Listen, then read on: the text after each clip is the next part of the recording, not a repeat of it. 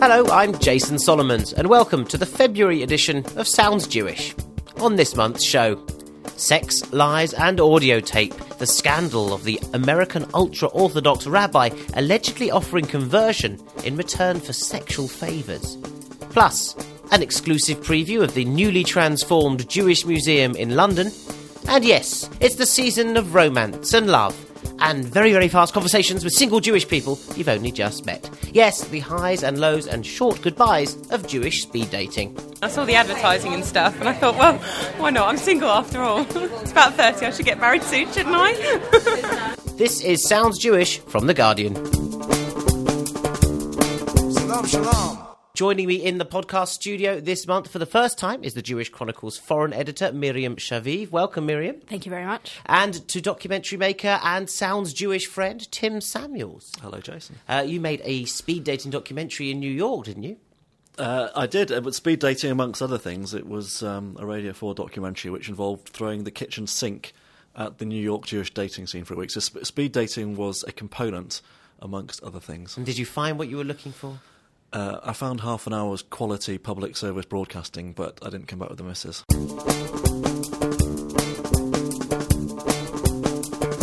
Romantic love is a million miles away from a scandal that's currently rocking Jewish opinion in New York, and it's also having huge repercussions here in Britain. The row centres on tapes which allegedly reveal a rabbi, thought to be Rabbi Lieb Tropper, offering to convert a non-Jewish woman, Shannon Orand, so long as she gives him what he wants. In this clip you're about to hear, the man makes one of several references in the tapes to phone sex. I'm not ready to do it right now, but can we talk about sex? Can you just talk about, would you have a problem with talking about sex to a guy, or only actually doing it? Tell me the truth. You don't have to hide it, hide anything. Only it's you. You're the person. A rabbi talking like that to anybody would always be big news. So the alleged Rabbi Tropper is no ordinary rabbi, however. He is in fact the founder of Eternal Jewish Family, which means he's been responsible for hundreds, if not thousands, of conversions. Indeed, the group has huge influence over who is and who is not allowed to convert all over the Jewish world, including here in the UK. I'm joined now by American journalist Alison Hoffman, who's followed the case closely for Tablet magazine from New York. Alison, welcome to Sounds Jewish. Can we start from the beginning of this very bizarre case? Who exactly is this mysterious Rabbi Tropper?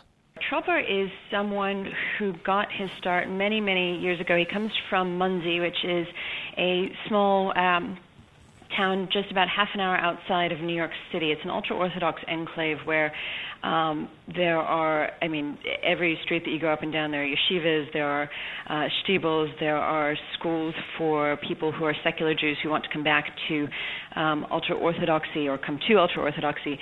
And for many years, Tropper ran one of these schools, and he was known as somebody who reached out to secular Jews and tried to bring them into the world of Torah study. About 6 or 7 years ago, he expanded into another branch of the Jewish world, which is conversions, and did that through this organization, Eternal Jewish Family, which started with, the most straightforward of principles. They said, look, it's very difficult for people to know who they can go to for a conversion.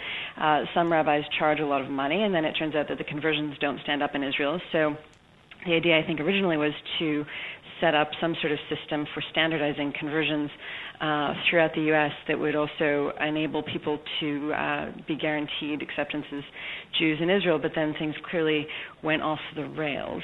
How have phone conversations from Rabbi Tropper ended up like some kind of, Watergate, Francis Ford Coppola, The Conversation movie? How have they ended up filtering onto the internet with this very murky and if not kind of downright sordid details that you wouldn't have expected to find anywhere near a synagogue?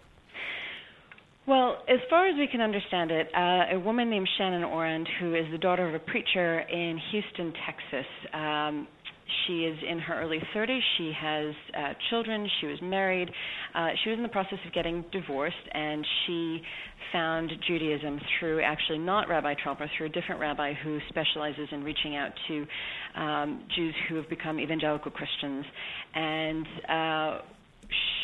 through a series of other intermediaries, she wound up, this woman, Shannon Orand, wound up meeting Rabbi Tropper and doing some work for him. She had experience in marketing, and so she was based in Houston and decided that she wanted to convert to Judaism, and this Rabbi Tropper told her he could make it happen. Shannon Orand was in touch with one of my colleagues here, Marissa Brostoff, and as far as we understand it, she claims that the rabbi offered to help her pay for attorney fees in a custody battle that she's in with her ex-husband over their children. And the price that the rabbi exacted was that he wanted her to engage in phone sex or possibly more with people he was sending down to Houston. So at some point, according to Ms. Orand, she started recording these conversations because she wanted to essentially have them as proof should she ever need to give them to other rabbis who involved. Now, she claims and insists that she never intended for these tapes to make it to the internet. But as we all know, in this digital world, sometimes you can't control where things go.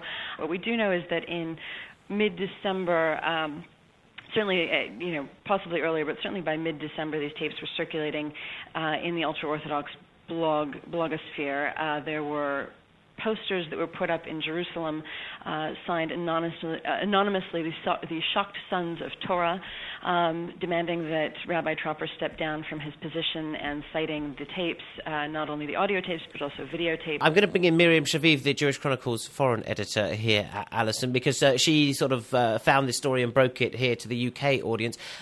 What is the significance of this with more worldwide percussions? Well, I think that you actually asked the right question right at the beginning, which is how did this Rabbi Tropper actually gain so much influence so quickly? And I think that Alison was obviously correct in saying that especially in the United States, there is no one central authority like there is here, so it was relatively easy. But I think it's actually deeper than that. I think that he presented himself and his conversion process as more stringent, better, more true to Jewish tradition. In short, it was an ultra-Orthodox conversion process. And people, I think, were pretty scared to say, no, actually, that's not the best. That's not necessarily the best way to do it. And in actual fact, that's what's been going on all over the world. It's certainly true in Israel, where there's been a massive push over the last few years for more stringent standards for conversion. The ultra-Orthodox are in control of the conversion courts in Israel, and it's certainly true there.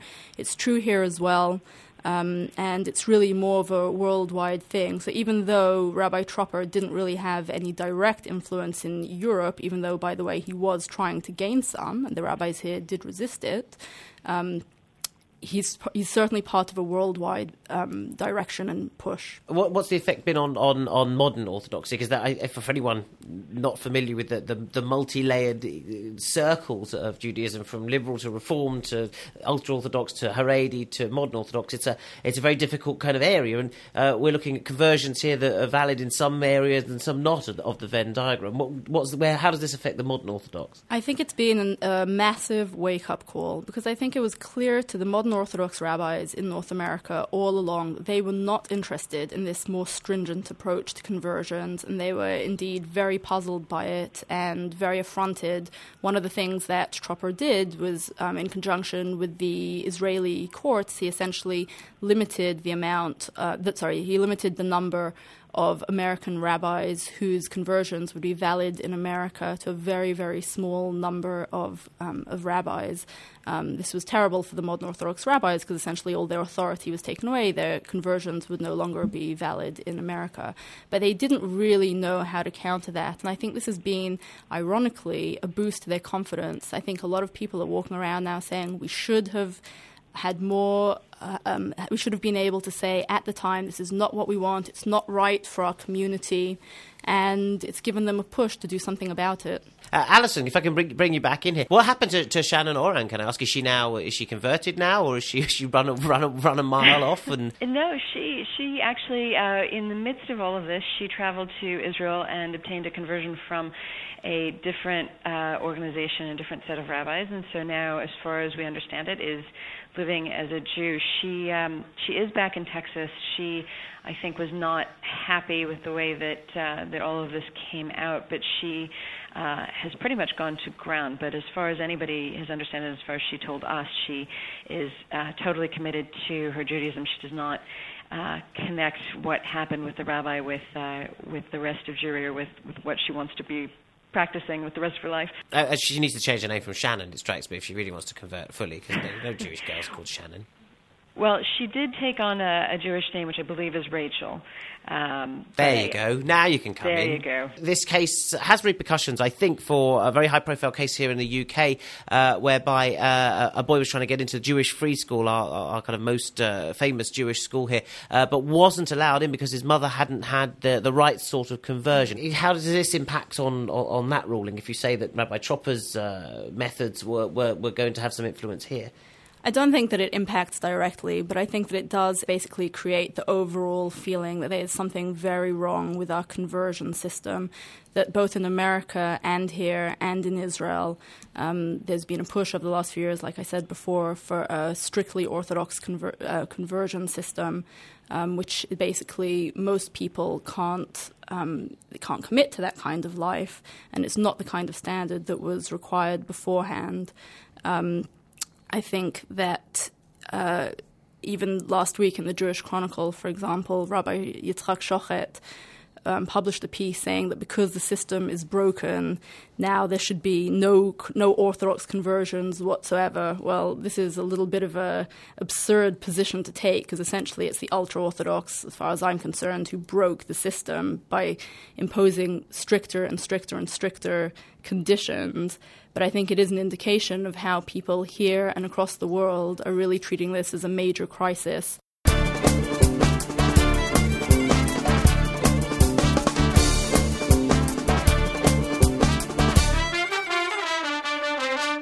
After a closure of nearly 2 years, London's celebrated Jewish Museum will finally reopen its doors next month following a £10 million facelift.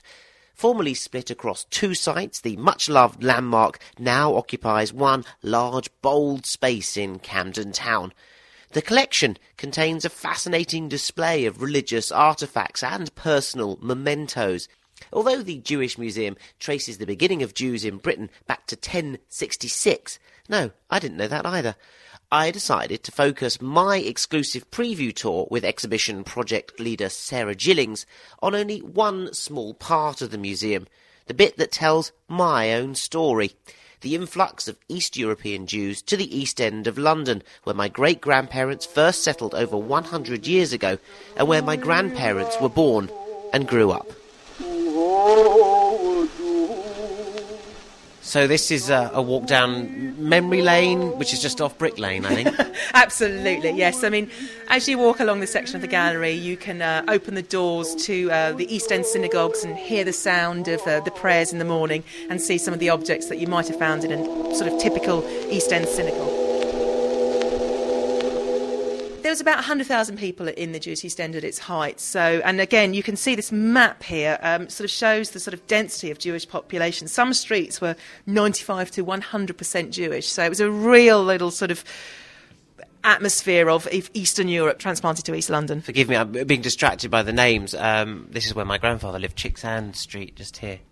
Yeah, I think there are so many people from the Jewish community who are going to come to the museum and discover their family history in this part of the gallery. It's very much part of people's own personal family histories. What's this? There's a little box here. Yeah, you pick up a card and you've got 4 characters to choose from. We have created a family called the Jablonskys. It's based on memoirs and original primary sources. And we created a family of characters, dad, mum and 2 of their children, at different points in the family history to sort of reflect the story of what would happen to a typical East End immigrant family. So you meet the father not long after he's arrived from Poland when he's trying to make a work as a cabinet maker. He's left his wife back in Poland. Until I found lodgings, I had to sleep under the workbench. The other workers would arrive in the morning and make jokes about me. You see, I was so tired at first. They often found me still asleep. Here we are in our immigrant home evocation, and you can see on the wallpaper the damp on the walls that there would have been. And, you know, the mothers of the family were struggling to feed their families adequately. It wasn't easy, but people made of it what they could. There was a really strong emphasis on education and sort of making a better life for the next generation. We're in the kitchen here as well. Is this a challah being made? Yes, you can. Ceremonial bread? Yeah, you can have a go at plaiting the challah bread, and you can also lift the lid on the saucepan and smell the chicken soup. Oh, wow. That's quite pungent stuff. It's quite pungent stuff. You've actually got chicken soup in a bottle here, essence of chicken soup. Eau de poulet. We have eau de poulet, yes. It's amazing what smells you can recreate. So when we tested it in the office, everyone said, yep, that smells like chicken soup. The chicken soup's now on my fingers now. I mean, am I ever going to get rid of this? This is going to mark me for life, isn't it? Life, yeah, but I don't care. I'm proud. We'll wander out of an immigrant home, down the street. We go past the original frontage for Grodzinski Bakers, a photograph of that in Fieldgate Street. Schmutter business, another one, or the tailoring trade, as you so rightly call it. Well, absolutely. It is the immigrant Jewish trade par excellence. I think 60% of Jewish immigrants were involved in the trade. It's hugely important in the history of the Jewish East End. So here we are in our tailor's workshop, and we're standing right by our original tailor's table, and you can pick up one of those pressing irons and feel just how heavy they were.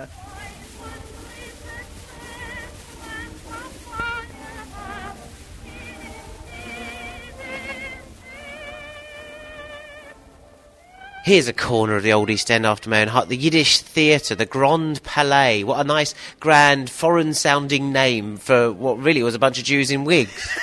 Oh, don't be demeaning. The Yiddish Theatre was a hugely important part of the Jewish East End, and we have a really spectacular collection that's never been on public display before on a permanent basis, so we're really excited about this section. And it's a reminder that there was some really great things in the East End and a really rich culture, and Yiddish is such a fabulously expressive language. So we wanted to bring that to life, and what we've done is we've created a Yiddish theatre karaoke. And we were very lucky to get the services of David Schneider, whose grandparents were actually in the Yiddish Theatre in London. There's a picture of his grandpa there who looks... David's a regular on the show, of course, and he looks a bit like his grandfather, it has to be said. Well, I couldn't possibly comment, but yes, his grandfather's sitting out of the prompt box while prompting Shylock to do his role properly. What sort of shows could we see at Yiddish Theatre? Oh, there was a huge variety of shows. I mean, comedy, tragedy, melodrama. They reworked Shakespeare, because they could do it better than the originals. So it was a big part of East End Jewish families' lives. They'd go after Shabbos was out on Saturday and take along their food and sit there and, tell the actors what was good about their performance and what wasn't. Every Jew's a Simon Cowell at heart.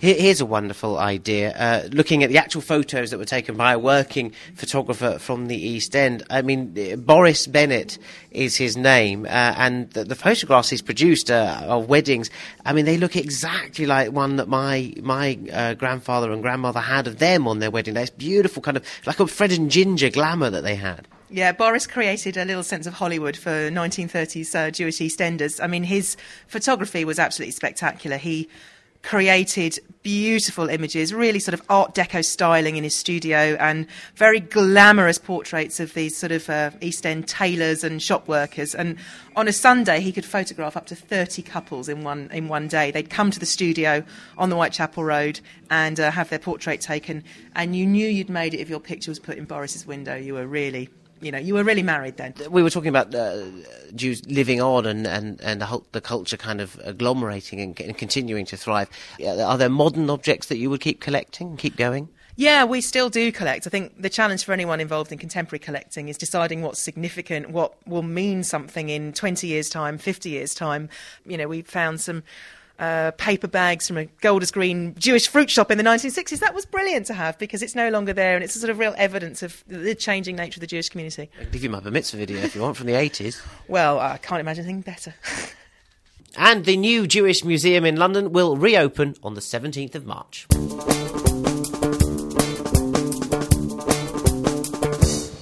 Your mum's been nagging you for ages. Every time you go home for dinner, there's the Jewish Chronicle open at the events pages, and conversation turns to Rachel Greenfield, who's just got married, and that nice Michael Gold, who you went to school with, has just had a little girl. When is it going to happen to you? Just when are you going to meet a nice Jewish boy or girl?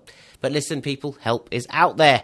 And with Valentine's Day approaching, the possibility of love is in the air. So why not give Jewish dating another chance? Sounds Jewish reporter Rhonda Goldstein, you can't sound more Jewish than that, tracked down some young single Jewish hopefuls for some speed dating action, in which you have 7 minutes to hit it off with the man or woman of you or your mother's dreams. Hi, my name is Michal and I'm the director of The Speed Dating. I'm also a matchmaker. I cater for professionals, Jewish, that are possibly too busy to look around and go out and look for a match, so they use my help. And so far it's been very successful. Our events are hosted in a very friendly, relaxed way. We are very warm to people who arrive. It's not like you've come to a place where you feel like, oh my God, I've just wandered into this dating place and these people and I don't know how to do and how to say anything. It's more like you've just wandered into a bar and you by chance get to meet people that could be suitable for you age-wise and profession-wise. I'm here at The Speed Dating at the very trendy Gilgamesh, and I'm talking to a lovely young man. What are you hoping to get out of this evening? Well, I mean, I suppose the same as everyone else, you know. Date would be a good start, I think. A very good start. And have you been to a speed dating event before? I've been to 2 before. And how did they go? They were all right. Well, not that good because I'm back. Hi, nice to meet you. Have you attended a Jewish speed dating event before this one? No, not at all. I haven't at all. I thought I'd give it a try. And it was so exciting. I saw the advertising and stuff, and I thought, well, why not? I'm single after all. It's about 30. I should get married soon, shouldn't I? Does your mother know you're here tonight? No. But maybe I should tell her. Maybe she might be excited. I don't know.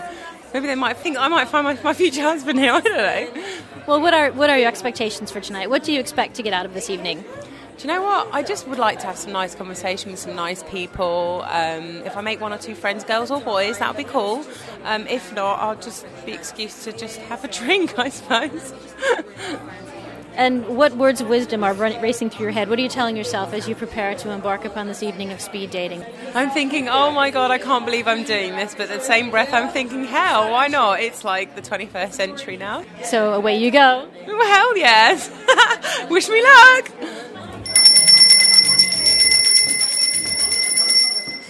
So you like movies in general? Yeah, I like. I don't find the time to go to see enough of them, but I quite like them.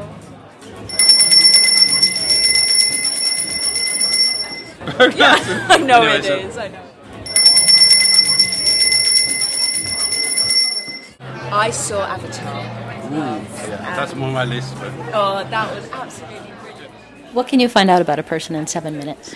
I think you can firstly find out their energy. So that there's something, if there could be a chemistry, you would find this out in the first few minutes of your conversation. You can ask any questions. It's not like you need to ask the regular questions of, so how old are you? So where do you live? What do you do for work? I invite people to be much more creative and just have a chat with somebody, even if it's not informative. I think you can learn a lot about somebody's, even the way they dialogue with you in a natural, spontaneous way. Okay, so now that it's over, how did it go? Well, as you can probably hear, I've just actually met a friend. His name's Peter.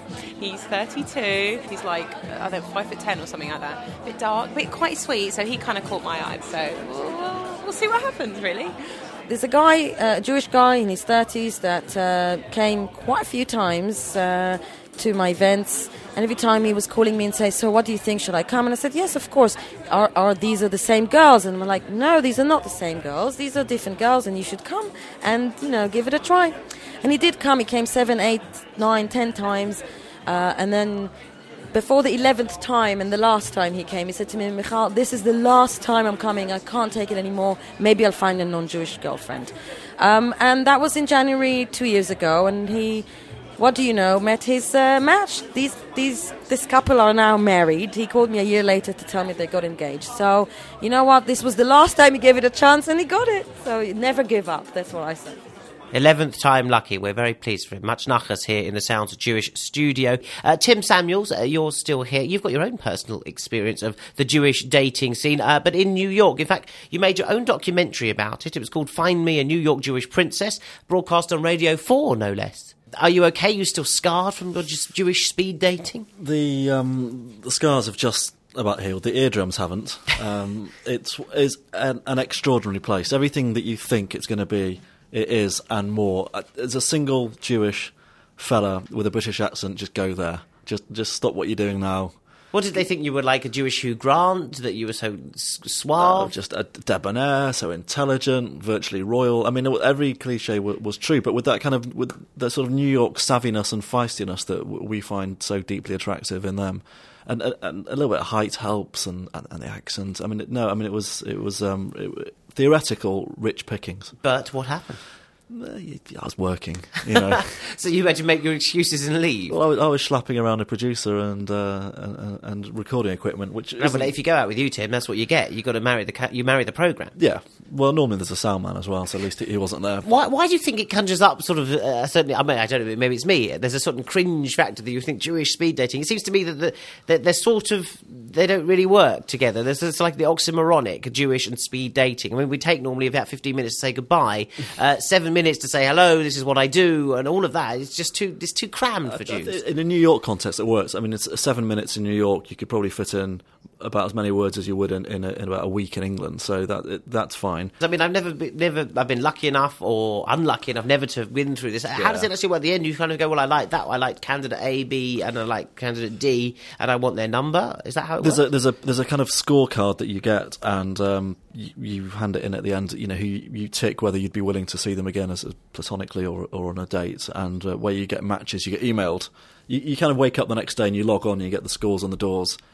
And ironically, the one I went to, the two most aesthetically pleasing girls there weren't Jewish. So, really? Yeah, they were ringers. They'd been brought in. Really? They just came along because they said, we hear Jewish guys make great husbands, and we're here and we're willing to convert. But I mean, that happens. I think they would go to, I mean, you know, Rabbi Tropper could be at the door, and then we got a really interesting speed dating service, I think. He could probably get his conversion with dry cleaning.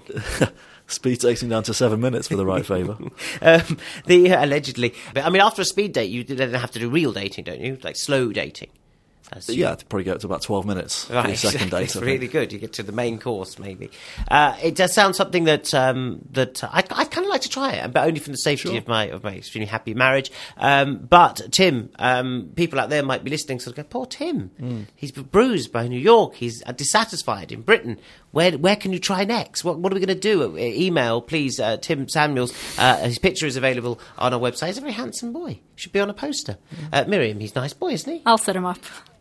Plenty of lovely friends. Exactly. All over the world she's got contacts, Tim. Yeah, there could be a really we can send you back to New York. There could be a great sequel feature, couldn't we? Have you had a podcast wedding yet? The first Sounds Jewish wedding. I like the sound of it. I remember when Blind Date with Cilla Black had their first wedding. This would get even more coverage around the world with you two here.